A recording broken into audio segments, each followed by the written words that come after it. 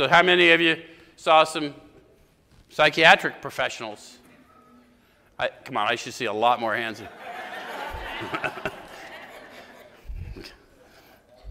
We have spent thousands of dollars for examinations. Have you spent thousands of dollars? Have you used insurance policies that spent thousands of dollars? Were you wards of the state who spent thousands of dollars? Okay, I just want everyone to feel included. We know but few instances where we've given these doctors a fair break. So when you got to see these doctors, did you tell them the whole truth? Did you follow their advice? We've seldom told them the whole truth, nor have we followed their advice.